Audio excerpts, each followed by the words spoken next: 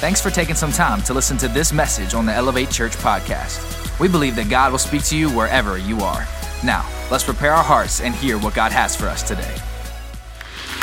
Hey, you can have a seat for a second because I'm about to get you back up on your feet because we are in for such a treat today. I mean, I can't tell you how excited I am for you to hear from our guest communicator this Memorial Day weekend. Now, normally when we'd introduce somebody, I might say, like if my boy Roy down here on the front, what's up, Roy? Good to see you, man.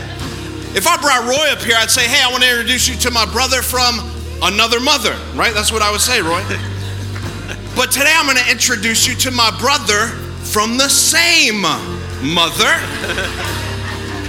My older brother is here today to bring us a word on this Memorial Day weekend. And I know my mom is watching. This is the service that she tunes into from Texas. So, hey, we're glad you're watching, Mom. We promise not to fight while we're up here together. Maybe. We'll see. Actually, I was thinking about, what stories could I tell of me and my brother Matt, like fighting growing up. He's 3 years older than I am. He's way older than me. But I couldn't think of anything. And I think that's a word for some of you parents that are like, my kids just won't stop fighting. Listen, it doesn't mean anything. Like, we're over it. And I couldn't be more honored that he is here. He is a chaplain in the United States Army. And he's been serving this country faithfully for 30 years. Come on, somebody. Man. Go ahead and just stay standing. Go ahead. He's been serving his wife faithfully for 30 years as well. Who is here with us today? Jamie, and they have 3 beautiful children. One of them is here, Emma Kate, hanging out on the front row. But Matt has done tours in Iraq and Afghanistan and Africa. He's just an amazing man of God. And so I figure since we're not going to fight, now is my chance, though, to get at him just a little bit. And so I want to show you a picture of the way that I remember him. Hey, that's coming back, just so you know. The little half mullet that's coming back. Some of you are sporting that. And none of our other services have seen this one because this is really the way that I remember Matt. Check this out right here. That's back in the Miami Vice days. Look at that. And that good-looking guy, you know who that is. Elevate Church, can you do me a favor? Stand to your feet, and can we honor this great man, Lieutenant Colonel Matthew David Atkins. Come on. That's great.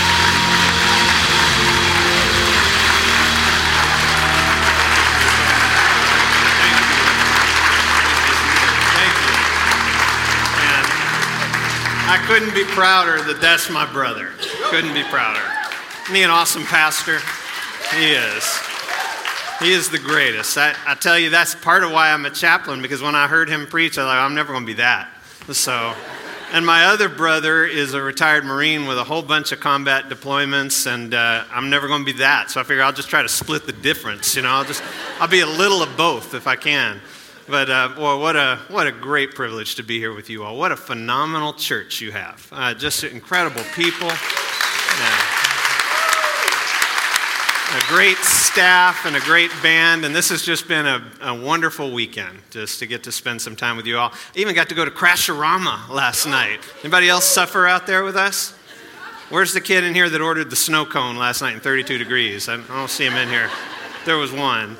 All right. Well, listen, it's been a great privilege for me and to serve in the military these years, but especially to be here with you on Memorial Day and to be remembering the folks who've suffered and given their lives on behalf of this country. And I bet we could go around the room, and that many of you have parents who served in Korea and Vietnam, and grandparents who served in World War II. And I bet you there's quite a few of you in here as well that served in the military. And if I could I just invite you to stand for just a moment? If you've served in the military at some point, I just want to, wow, whole bunch. Wow. Thank you. Thank you.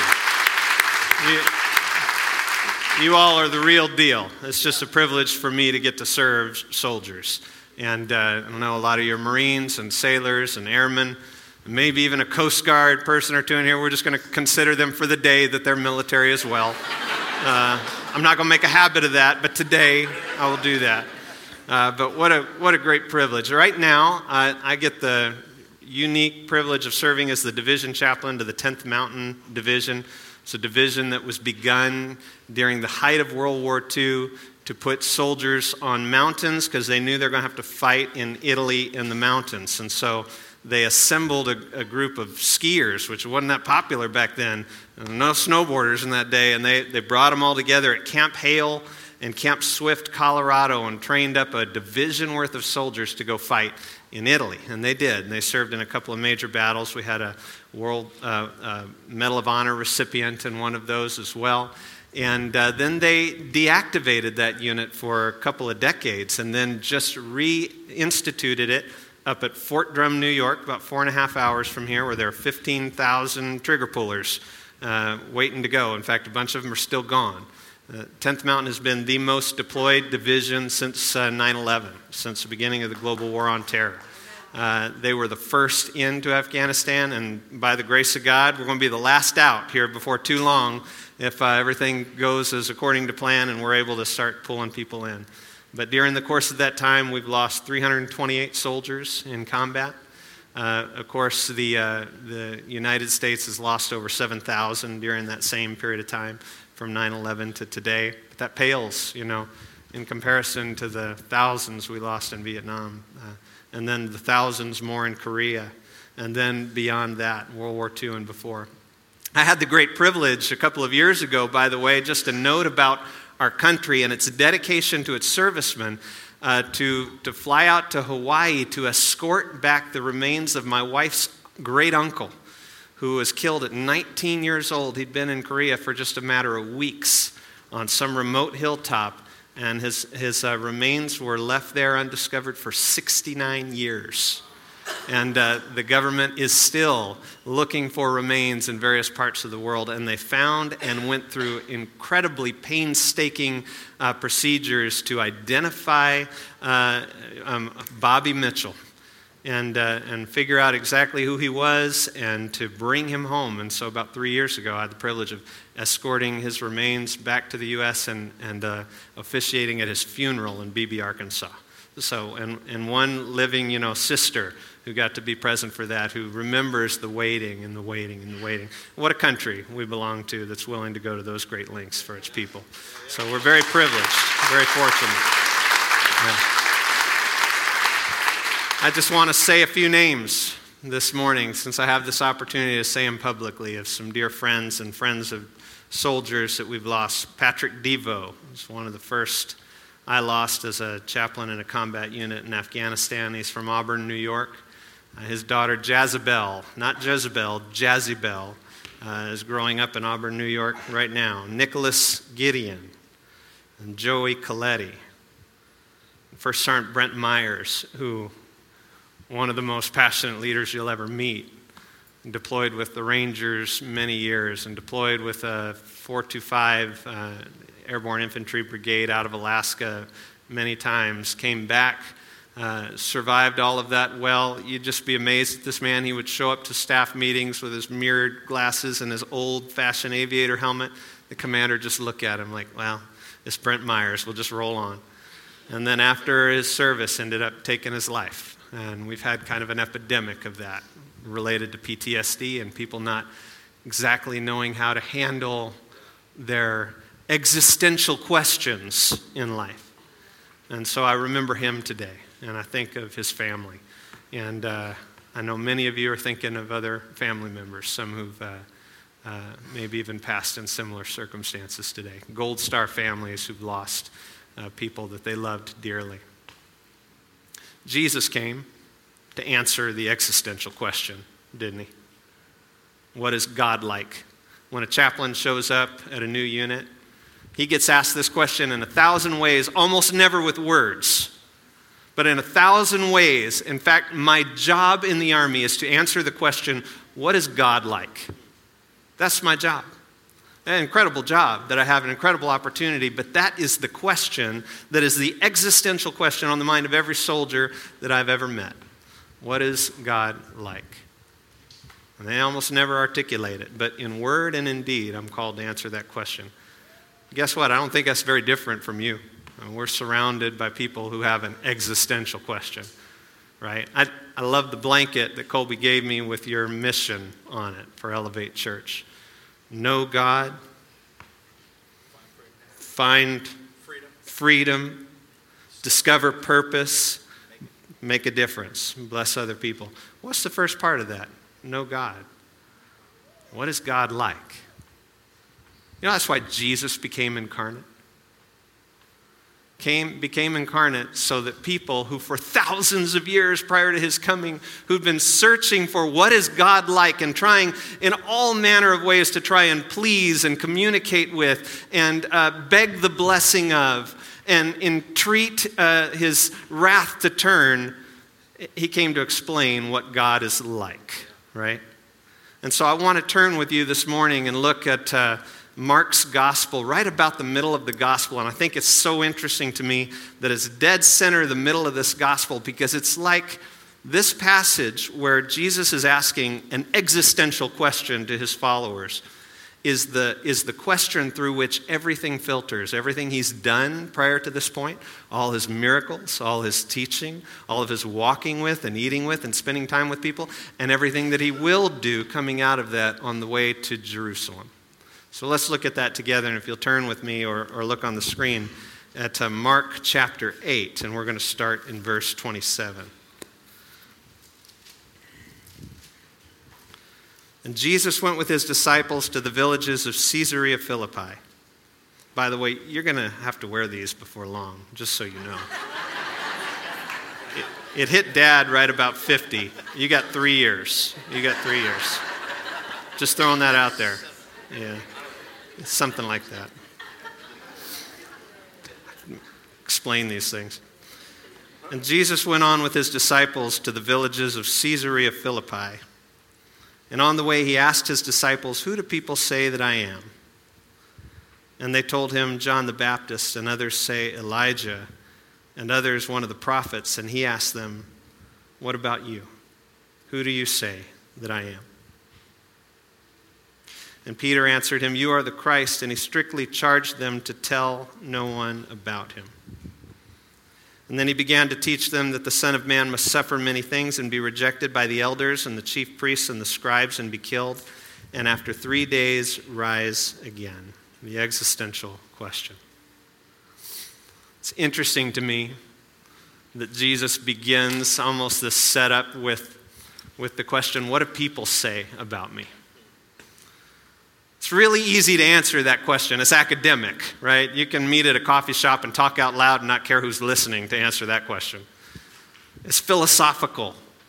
It's remote from any, personal claim to you. What are people in general saying about me? And the answers are probably what we would expect and probably not the point.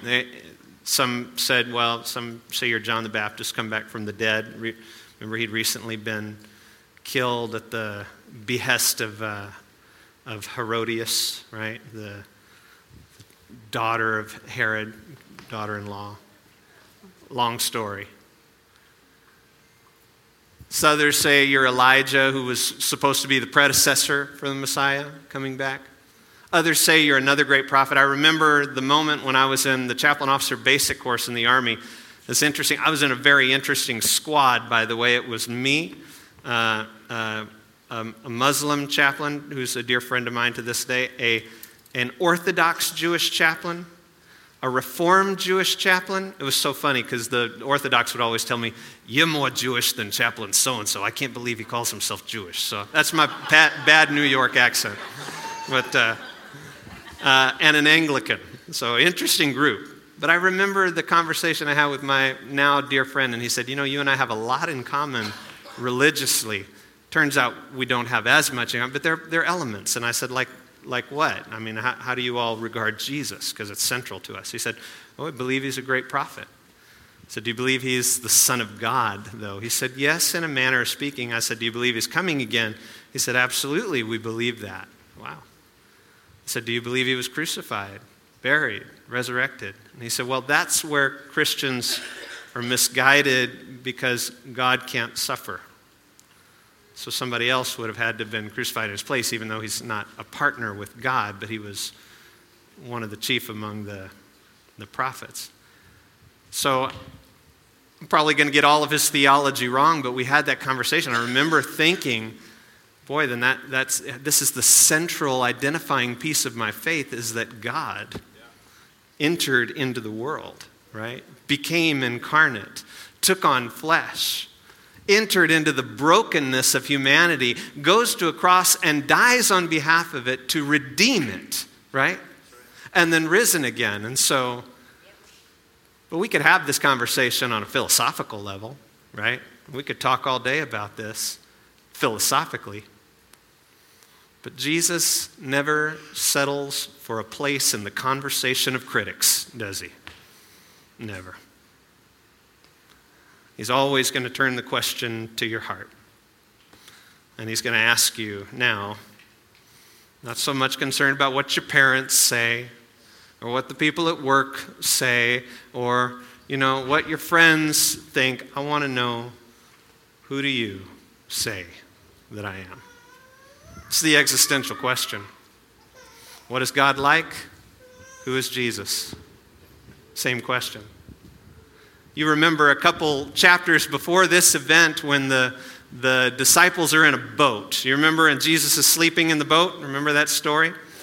And they're all Jesus is asleep, and a storm comes on that is so fierce, so intense, that seasoned fishermen believe this is going to be the end of their lives, right? They're going to drown here. And so they finally, they struggle to rouse Jesus, who I'm still, I'm mystified. He is sleeping in the boat at this moment. I have been fishing in Alaska in 6 foot of waves, and I could never, ever even consider sleeping in that moment. I consider throwing up a lot, but not sleeping. But he's asleep in this boat, and this storm is so intense, and it's raging around them, and finally he gets up and probably rolls his eyes, at their lack of faith in that moment. He stretches out his hand, and the scriptures say he speaks, and it stops, right? Only thing I can compare that to is I've had, I guess I'll call it the privilege, not a pleasure, of jumping out of a lot of military aircraft, right? And it is not a fun day. It's not like going civilian skydiving, with a can of Mountain Dew and fist bumping everybody, and it's all fun. It is a procedure and a process, and painful. You start at about 0.3 and you're rigging up, and you're wearing about 150 more pounds of stuff than you brought, than your own body. And so strap your ruck on your waist and your chute. And if you're not a chaplain, a weapon here. If you are a chaplain, they just give you an extra radio or something to put in your ruck to make up the difference. And then you waddle onto the plane, because this is how you walk when you're like that. And you lay back in the seat. And you rest for 3 or 4 hours while they're flying. Nap of the earth. Anybody know what nap of the earth is? It's the worst. It's where you're flying with the contour of the land, and the pilots are trying to make you throw up. It's a game to them, I know. It's just fun. They're counting how many paratroopers in the back are throwing up. And so we fly, and then they open the doors, and it's deafening. The wind guard comes out, and just the rage of the air blowing, and everything's kind of flapping inside. And the jump master's standing up, and he's yelling commands at you, and you can see his lips moving, but you can't hear anything he's saying. And you're just watching the hand signals, and you hook up, and you're getting ready to go, and it's so loud, and then finally hand off your static line, step out of the door, and jump, and dead silence. That part of it is the coolest experience. For about 45 seconds, it's really cool. Then you hit the ground really hard. But for that 45 seconds, you go from driving noise to utter silence, and all you can hear, heart beating, right? Looking up, making sure you have a canopy, everything's good. Riding down. I imagine that moment for those disciples, this deafening storm, and Jesus speaks, and it stops, right? And all they can hear is their heart beating, and the water dripping from their beards back into the boat. And then one of them breaks the silence and offers a confession. It says, who is this that even wind and waves obey him? That's a confession. Problem with the confession is it was born in a storm. And how many of you have been there? Lord, if you will get me out of this, I'm going to follow. Things are going to be different. I'm going to live if you'll just get me out of this, and then you get out of this. And then things kind of gradually move back to where they were before. And so Jesus takes this very important moment, and he stops on the road to Jerusalem in a town called Caesarea Philippi. By the way, look at it on a map. No lake nearby, nothing life-threatening. Beautiful afternoon, sunny day, and he looks at Peter and says, right now, apart from the storms, apart from everybody else's opinion, apart from all the talk of the crowd, what about you? Right now. Why does Jesus ask him that? Does Jesus need Peter's validation? I mean, that's the last thing he needs. Paul says about him in Colossians that he both created and formed the world and that it was formed for him. A person who hangs galaxies and universes and planets and stars does not need the validation of a fisherman, right? He doesn't need it. He asks it because he knows the road ahead for Peter is about to get hard. About to get really hard. I met a dear friend. I haven't spoken with him in years. And very frankly, I don't know if he is alive. His life was continually under threat because of his answer to this question. His name was Hashmat Ahmadzai. And he was an interpreter of mine in Afghanistan, the man in the center with the dark hat on. Hashmat grew up along the Pakistani border from a very distinguished Pashtun family, very wealthy Pashtun family, wealthy enough that when he was in his mid-20s, he was able to move to London to go to school, get educated, learn English comprehensively. And while he was there, he was working in a pizza shop, and he was a full-time student, part-time employee at a pizza shop, and he said he felt very low. It just reached a real low in his life spiritually, really searching. What is God like? The burning question on his mind. He walked past a phone booth one afternoon, and he saw inside the phone booth a purse, and he picked up the purse, and he took it to work, and the owner of the pizza shop said, hey, it's a gift. Take the money out of the purse, throw the purse in the dumpster in the back, and thank Allah, and just, call it a day. Well, he didn't do that. Although he might have. He said he could not even afford bus fare at the time. But he looked inside and he found a phone number, and he called the woman who owned the purse. And she came after church. Said, I'm at church, but after church I'm going to come and thank you. And she came, he said, and he remembers vividly her grabbing his hand and praying for him and blessing him. Said he used the blessing from the Old Testament, may the Lord bless you and keep you, may he make his face shine on you and be gracious to you. So he couldn't get it out of his mind. So he said, well, that was a good thing that came from that. Every day he looked at that same phone booth to see what else he could find in the phone booth. One day he does find a Christian tract. Said it was soaking wet. He picked it up, was in the habit of reading anything in English, and because it came from that phone booth, it felt valuable to him. And he took it and he set it on top of the pizza oven to dry out, and later he pulled it down and he read these words. Who is your creator? And then underneath that, the scripture from the Gospel of John, I am the way, the truth, and the life, and no one comes to the Father except through me.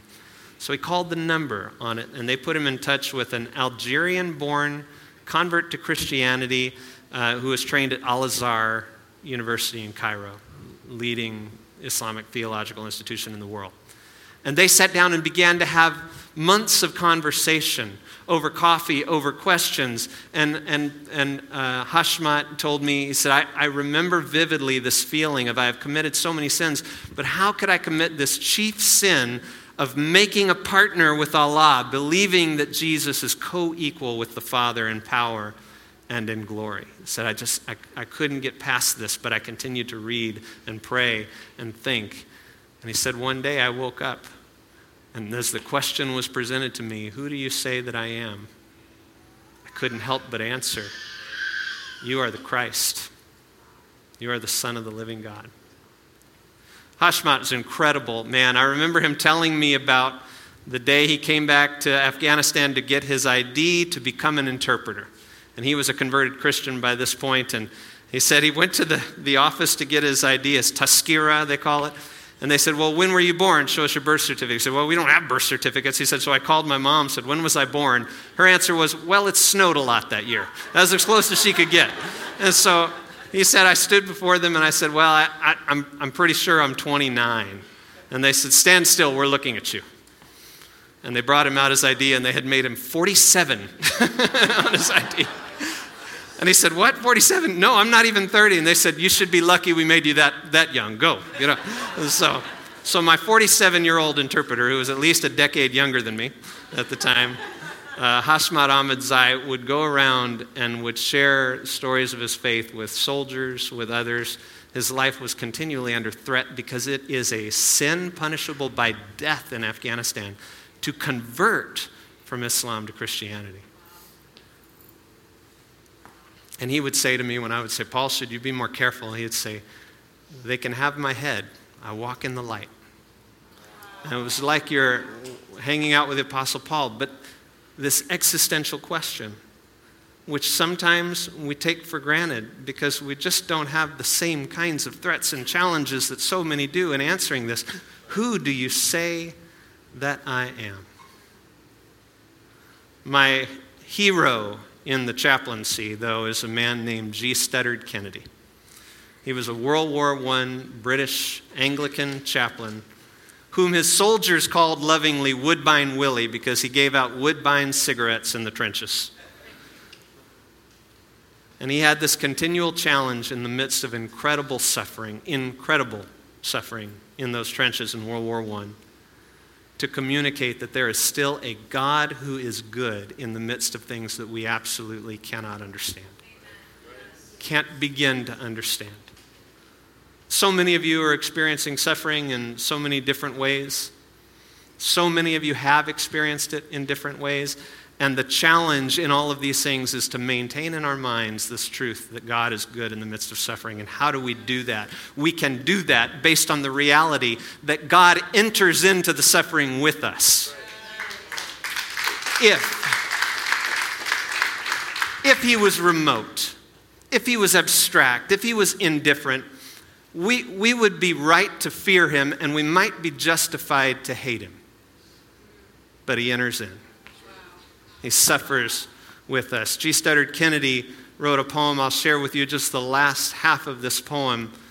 It's called The Suffering God. And in the last half he says, how can it be that God could reign in glory, calmly content with what his love has done, reading unmoved this piteous, shameful story, all the vile deeds men do beneath the sun? Are there no tears in the heart of the eternal? Is there no pain to pierce the soul of God? Then he must be a fiend of hell infernal, beating the earth to pieces with his rod. Or is it just that there's nothing behind it? Nothing but forces, purposeless and blind? Is the last thing, if mortal man could find it, only some power wandering as the wind? And here he turns it, but O Father, if he, the Christ, were thy revealer, and truly the first begotten of the Lord, then you must be a sufferer and a healer. Pierced to the heart by the sorrow of the sword, then must it mean not only that thy sorrow smote thee that once upon the lonely tree, but that today and tonight and on the morrow still it will come, O gallant God, to thee. Swift to its heart in spite of human scorning, hastens the day when the storm clouds roll apart and rings o'er the earth the message of the morning. Still on the cross, the Savior bears his heart. And then he turns his words from Jesus to our response, and he says, passionately fierce, the voice of God is pleading with men to arm them for the fight. Look at his hands, majestically bleeding. See how they call us to rout the armies of the night. It's not to the work of sordid, selfish saving of your own souls to dwell with him on high, but to the soldiers' splendid, selfless braving, eager to fight for righteousness and die. because peace doesn't mean the end of all our striving, and joy is not just the drying of our tears. Peace is the power that comes to souls arriving up to the light where God himself appears, and joy is the wine that God is ever pouring into the hearts of those who strive with him, lightening their eyes to vision and adoring, and strengthening their arms to warfare, glad and grim. And then he ends it, so would I live. I want to live that way, not in idle resting, stupid like swine that wallow in the mire. Fain would I fight and be forever breasting danger and death, forever under fire. Only bread of your body give me for my fighting. And give me to drink your sacred blood for wine, while there are wrongs that need me and us for the righting, and while there is warfare splendid and divine. Give me for light the sunshine of thy sorrow. Give me for shelter the shadow of thy cross. Give me to share the glory of thy morrow. Gone then from my heart the bitterness of loss. The suffering is endurable for two reasons. Jesus enters in, he redeems it and conquers it. Think of Peter. Peter, after this conversation with Jesus goes on, Jesus knows the road ahead. He's going to go to Lydda and Sharon and Joppa and preach, all these towns along the Mediterranean coast. And in all of these places, he's going to be told to knock it off, put you in jail. We're going to take your life from you if you continue to preach that Jesus is resurrected. And you remember what Peter's response is most of the time. Who would you rather I follow and obey, you all or God? I know what God is like. God is like Jesus. Tradition tells us that when Peter reached the end and in Rome, some dusty street in Rome, they crucified him upside down, that an early Christian historian records that prior to Peter's death, part of his penalty was to watch his wife be crucified first. And that Peter stood beneath her cross and said, remember the Lord, remember the Lord. It's one thing to suffer for something that you believe. It's an entirely another thing to watch somebody else suffer for something you believe. You better know that you believe it. Jesus asks him that question, and you remember, he says, who do you say that I am? You remember Peter's response. I believe that you are the Christ, the Son of the living God. I'll wrap up just by telling you I met lovely Gold Star family Thursday at our division memorial service at Fort Drum. Our commander spoke briefly, and we hung a wreath in front of the monument and stood around the plaques of 328 names from GWAT, Global War on Terror, and all of those who were killed in World War II. And a younger than Vietnam age couple was on their way out. And I assumed he was just a kid in Vietnam, or just caught the tail end of Vietnam. And so I stopped him to just say, hey, I want to tell you, Vietnam vets are to us the greatest generation. They don't hear that enough, And so he said, that was my era, but I missed it by about 6 years, a little later. He said, I'm here for my son. And his son was Eric Klusacek, who was killed in 2011 out of Fort Carson, Colorado, killed in Afghanistan. And so I got to engage him in about 15 minutes of conversation. That's all the time we had. And I asked him, I said, are there days, he and his wife, are there days when it feels like it was just yesterday? And he said, not some, all. All days feel like it was yesterday when that chaplain knocked on the door and the non-commissioned officer said, sir, ma'am, Secretary of Defense regrets to inform you of the loss of your son. And there are no words, right? There are no words for you to share with people in the midst of the most traumatic suffering. But there's an existential question. What is God like? Does he care? Is he remote and indifferent? Did he set this world into motion and then just back off and let us run our wars and our famines and our cutthroat businesses? Or does he enter in to the brokenness? What is God like? He is like Jesus. Jesus enters in to restore and to redeem. He is pierced to the heart by the sorrow of the sword.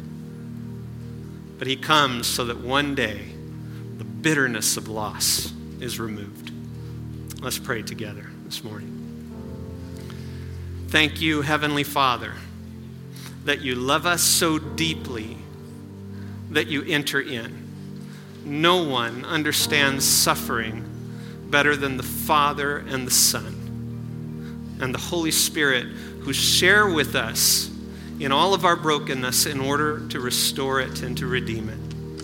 We love you today, and our corporate answer to the question, who do we say that you are? We say that you are the Christ. You are the Son of the living God. Amen. Amen. Amen. Come on, church. Can we just give it up for Chaplain Matt? Would you stand with me?